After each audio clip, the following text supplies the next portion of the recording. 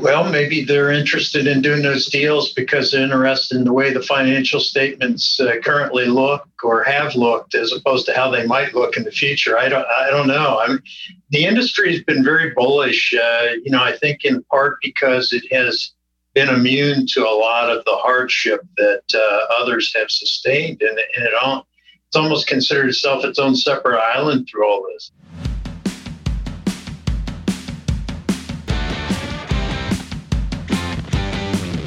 From Ray & Associates Studio, this is Unsuitable, a management and financial services podcast for entrepreneurs, tenured business leaders, and others who are ready to look beyond the suit and tie culture for meaningful, measurable results.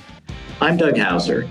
On this weekly podcast, thought leaders and business professionals break down complicated and mundane topics and give you the tips and insight you actually need to grow as a leader while helping your organization to grow and thrive. If you haven't already, hit the subscribe button so you don't miss future episodes. And if you want access to even more information, show notes, and exclusive content, visit our website at www.raycpa.com/podcast and sign up for updates.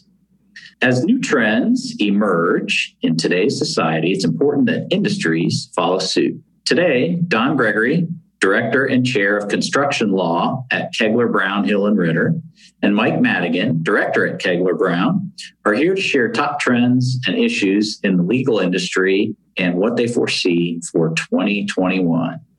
So welcome to Unsuitable again, Don and Mike. Glad to have you on board. I wish, however, we could be in person. Unfortunately, we're doing this remotely. So cheers to both of you.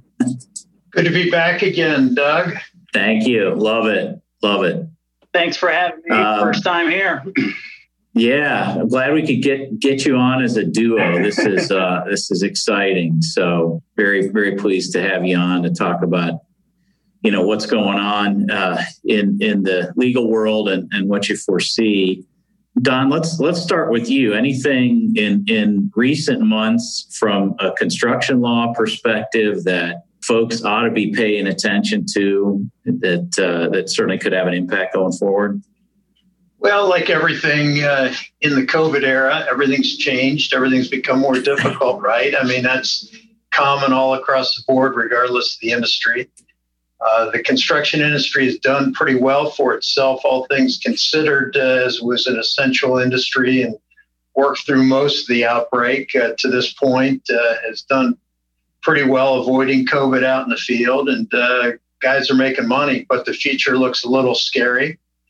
The legal environment's a little scarier and uncertain, and certainly moving slower. So, we're just sorting it out like everybody else.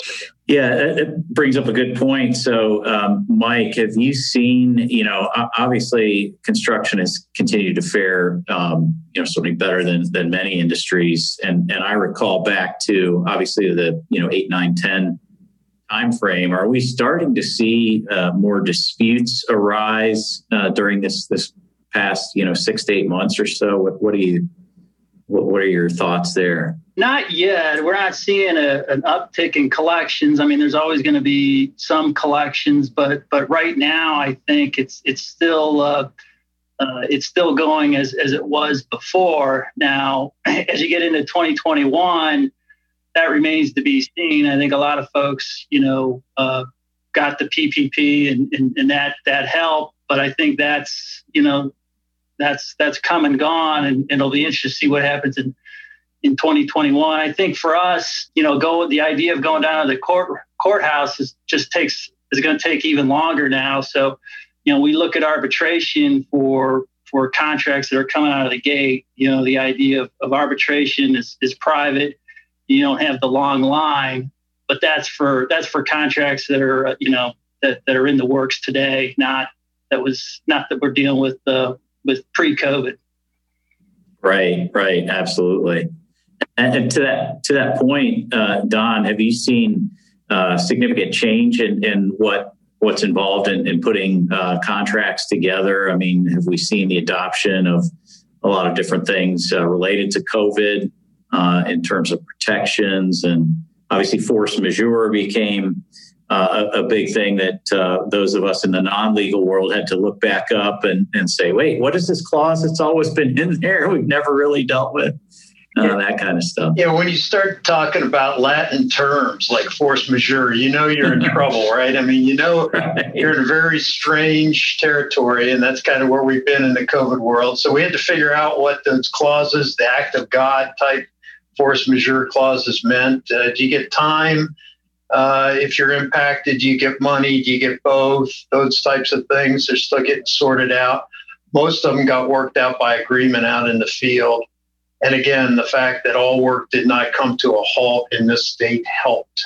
Other states, not so much. But now people are starting to draft some provisions to deal with COVID-type issues or material cost escalations or shortage of supplies, that type of thing. Not radical changes in contracts, but some around the fringes. And as Mike mentioned, I mean, the future looks a little tenuous. And if someone thinks they're going to go down to the courthouse in this environment and suddenly have themselves a judge or a jury at their leisure and ready to take action on their civil case, I think they're going to be sadly disappointed. And so we're starting to push arbitration more as a clause in those contracts, for example, because at least then you will have your day in court, so to speak, at some point in the reasonable future. Down at the courthouse, maybe not so much. Yeah, that's a great point. So, Mike, maybe you can talk to us a little bit about that arbitration process. I mean, I'm familiar with the term, obviously, and you see it in some legal circles, but in terms of, say, construction law and construction projects, how does that work? Right. Well, the parties have to affirmatively select arbitration, and typically that's done at the beginning when they execute the contract. So, a decision has to be made up front. How are we going to resolve the dispute? If arbitration is selected, then a lot of times they'll use the American Arbitration Association to facilitate that. So, basically, if you have a dispute, you engage the American Arbitration Association, and they help facilitate it. They'll help you pick a panel. They'll be in charge of picking a panel or an arbitrator, and that arbitrator or panel is really devoted towards your case. So the idea is that you get more attention. The downside is you got to pay for it. So if you have a 3-party panel, you're paying, or both sides would likely have to share that cost. So the cost for arbitration, to have that panel, is an add, but it moves faster. Yeah, it's more efficient, obviously, than as Don alluded to, than going to court, correct, and taking all that time. I kind of equate it to Bud Light and Budweiser. It's kind of like the Bud Light. It still can be pretty expensive by way of, by the time people start doing discovery and things like that. It's supposed to be limited, but don't be fooled that it's much less expensive. I mean, it's less expensive, but not much. Yeah, but at least you get through it more quickly through the process. So. Now, we don't want to use the Bud Light and Bud reference, do we, Don? We want to go with a couple of North High different brews there. Yeah, so what do you got for us today? We'd like to keep it local. North High Brewing is my favorite. I'm just sipping a honey wheat lager today. You may recall before COVID struck, I brought you out a little bit of the good stuff, the double IPA, the startup. Yes. But I found that after one of those, I was telling some stories that perhaps, got me in a little bit of trouble or something. But I thought I'd go a little lighter on that this time around and maybe be more appropriate for Unsuitable. That's good. We appreciate that. Yeah, we don't want to violate any attorney-client privilege, here in this. Although we do have the ability to edit, so we're all good. Don, talk a little bit about maybe the now that we're pseudo here post-election, what from a macro scale, is there anything that that folks should be on the lookout for as we move into 21 in terms of some macro trends on the legal side of things, be it, it doesn't matter if it's, related to contract law or perhaps labor or anything else that might be on the docket? Well, of course, we're traveling from a period of heated growth in the construction industry, labor shortages and the like, time demands and so forth, which has pretty much been our life. We've had the impact of the coronavirus and the additional costs and the impact on productivity, that kind of thing, and the uncertainty about the future. And of course, elections are never good for certainty until they're resolved and behind us. Hopefully we're making progress in that regard, although when you listen to the news, you can never be quite sure these days. But generally, the economic climate will enjoy some certainty, and hopefully we'll have that at some point here sooner rather than later. But there's a lot of flashing yellow lights of warning, Will Rogers, for 21. We have declining architectural billings. We've got declining optimism. We have disrupted supply chains. We've got some material costs going up. Lumber went up like crazy, for example. We've got a lot of things that threaten to reduce profitability. We got declining backlog. We may have some panicky bidding early in 21, just guys wanting to fill their plate and folks doing it too cheap, perhaps. So, these are some of the trends we're looking at. Now, some would have thought that we could talk optimistically about some sort of infrastructure type bill in 21. Although it's way too early to tell whether government's going to get its act together enough to do that. Hopefully it will. There's also uncertainty about what kind of COVID relief will come next. Will there be state and local money pushed out that will go to provide relief to state and local so they can get shovel-ready projects going and out? Or will they be starved of cash, as they will absent that kind of infusion of capital, and therefore have to really cut back on their building programs and so forth? So there's a lot we don't know, but we're going to live with that uncertainty, I think, for a little while longer as we head into 21. Yeah, I agree. I think, overall, certainly we're fortunate to be here in Central Ohio, where we're still experiencing fairly strong growth relative to many other areas. And just because of I'm a big believer in demographics, and just because of the population influx that we're likely to continue to see over the next 10, 15 years, you've got to believe that we're going to continue to build the infrastructure that we need to support that, but remains to be seen, as you suggested.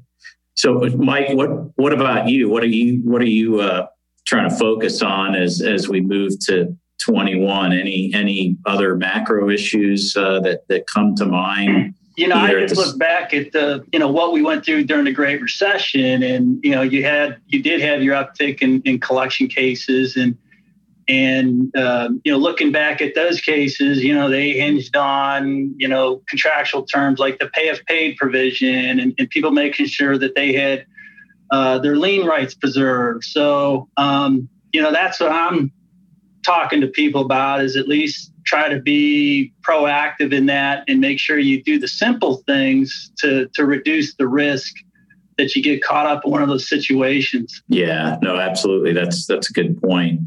And one of the things, Don, maybe you can speak to this a little bit, but one of the things that surprised me going back to the Great Recession is how many contractors that I thought were in really serious trouble, how many survived. The ability to survive through that, frankly, really shocked me, given what I saw in terms of lack of liquidity and working capital through that period. So what are your expectations this time overall as far as that goes? I know we've come a long way in terms of, vetting of subcontractors and vetting those that you work with. Any predictions that you might have along those lines?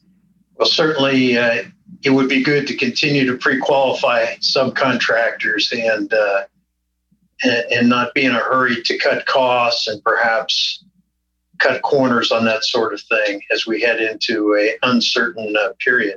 But I share your views of 10 years ago in the Great Recession. There were more people survived than I thought. But remember, sometimes people will run into problems not at the lowest point, but when you start trying to come out of the lowest point. And so, that's still a long way off with respect to this anticipated downturn. I kind of view everything right now as like we're on the shot clock in an NBA game or something, in that, COVID has caused this disruption, has caused this V, in the economy. It's been mitigated some in the construction industry. Construction industry goes into a downturn last, comes out last traditionally. But will there be, through turning around the virus, through, the pharmaceutical solutions and some Washington solutions with money infused in the economy, will there be relief to bring us out quickly so we won't suffer a typical long downturn like the Great Recession? Or will there be continuing health problems, continuing economic and government problems that ultimately stall this out? So we will have a much slower upturn for the industry. And really, I think the jury's still out on all that. And it's very tough to predict which way it's going to go. Will the cavalry arrive in time to save the construction industry from a deep downturn or not? Who knows?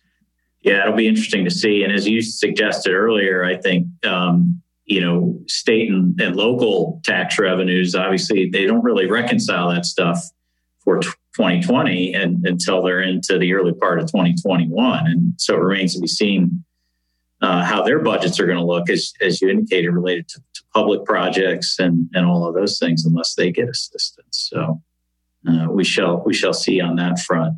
Will be very interesting. Mike, what do you see in terms of locally here in Central Ohio?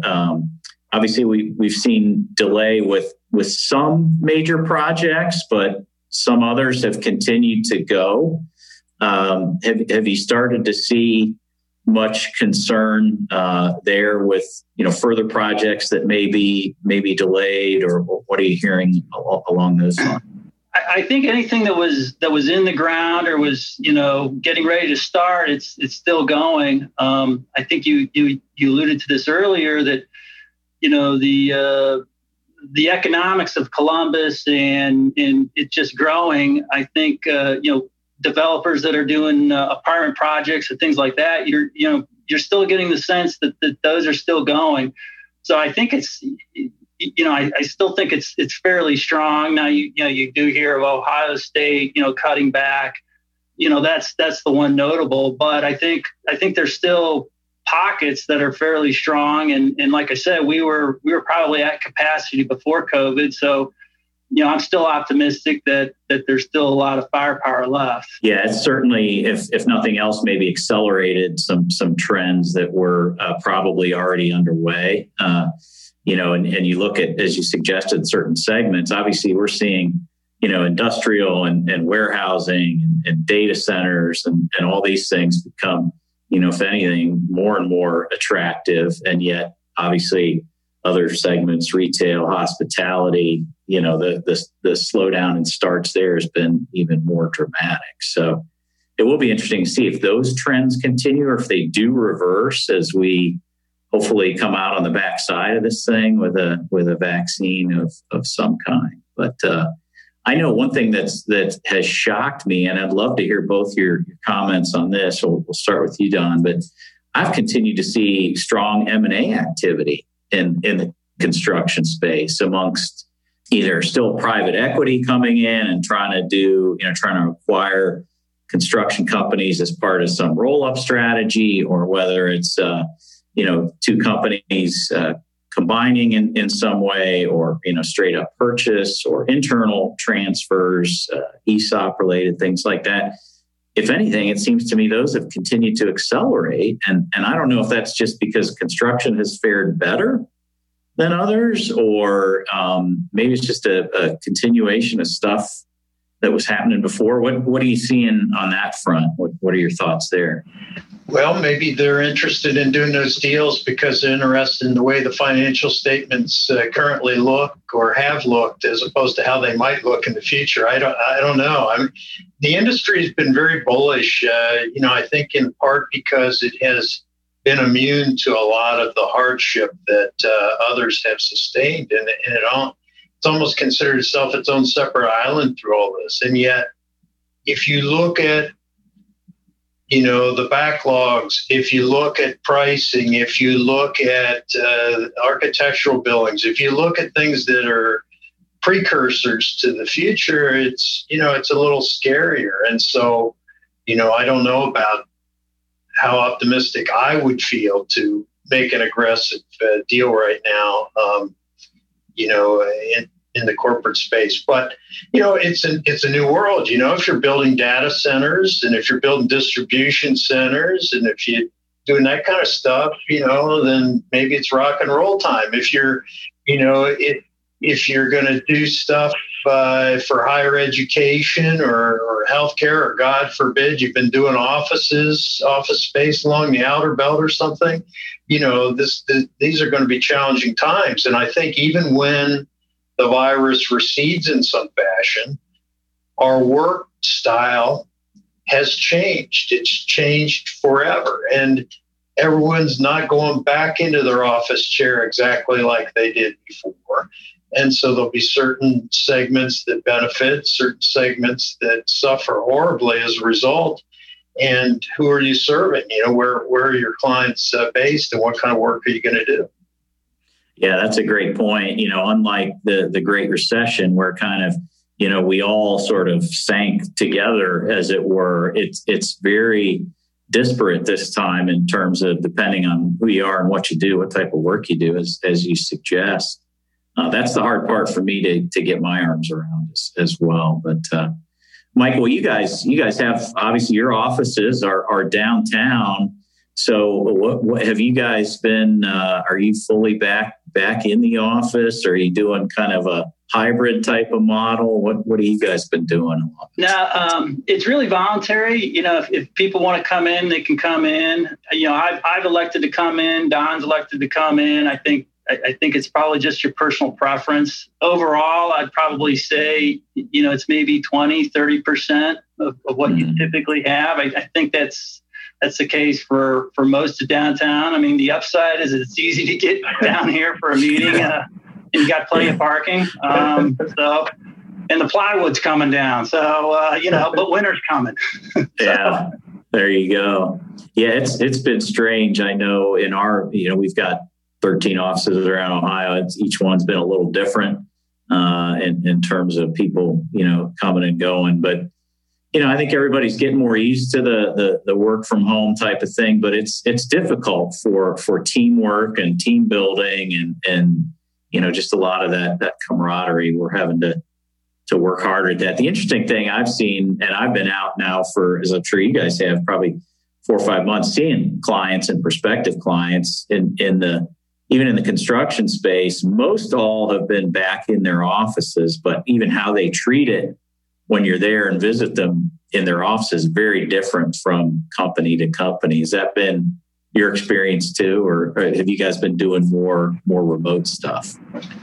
I've been doing more remote stuff, but there's a lot of construction folks who'd be glad to have you, in their offices today and treat you like they would have 9 months ago. Now, I think that's the exception rather than the rule, but some are just continue to roll in that fashion. But I was supposed to make a very big presentation to a very big contractors team on one of the largest, if not the largest project in Central Ohio. And I was supposed to do that next week.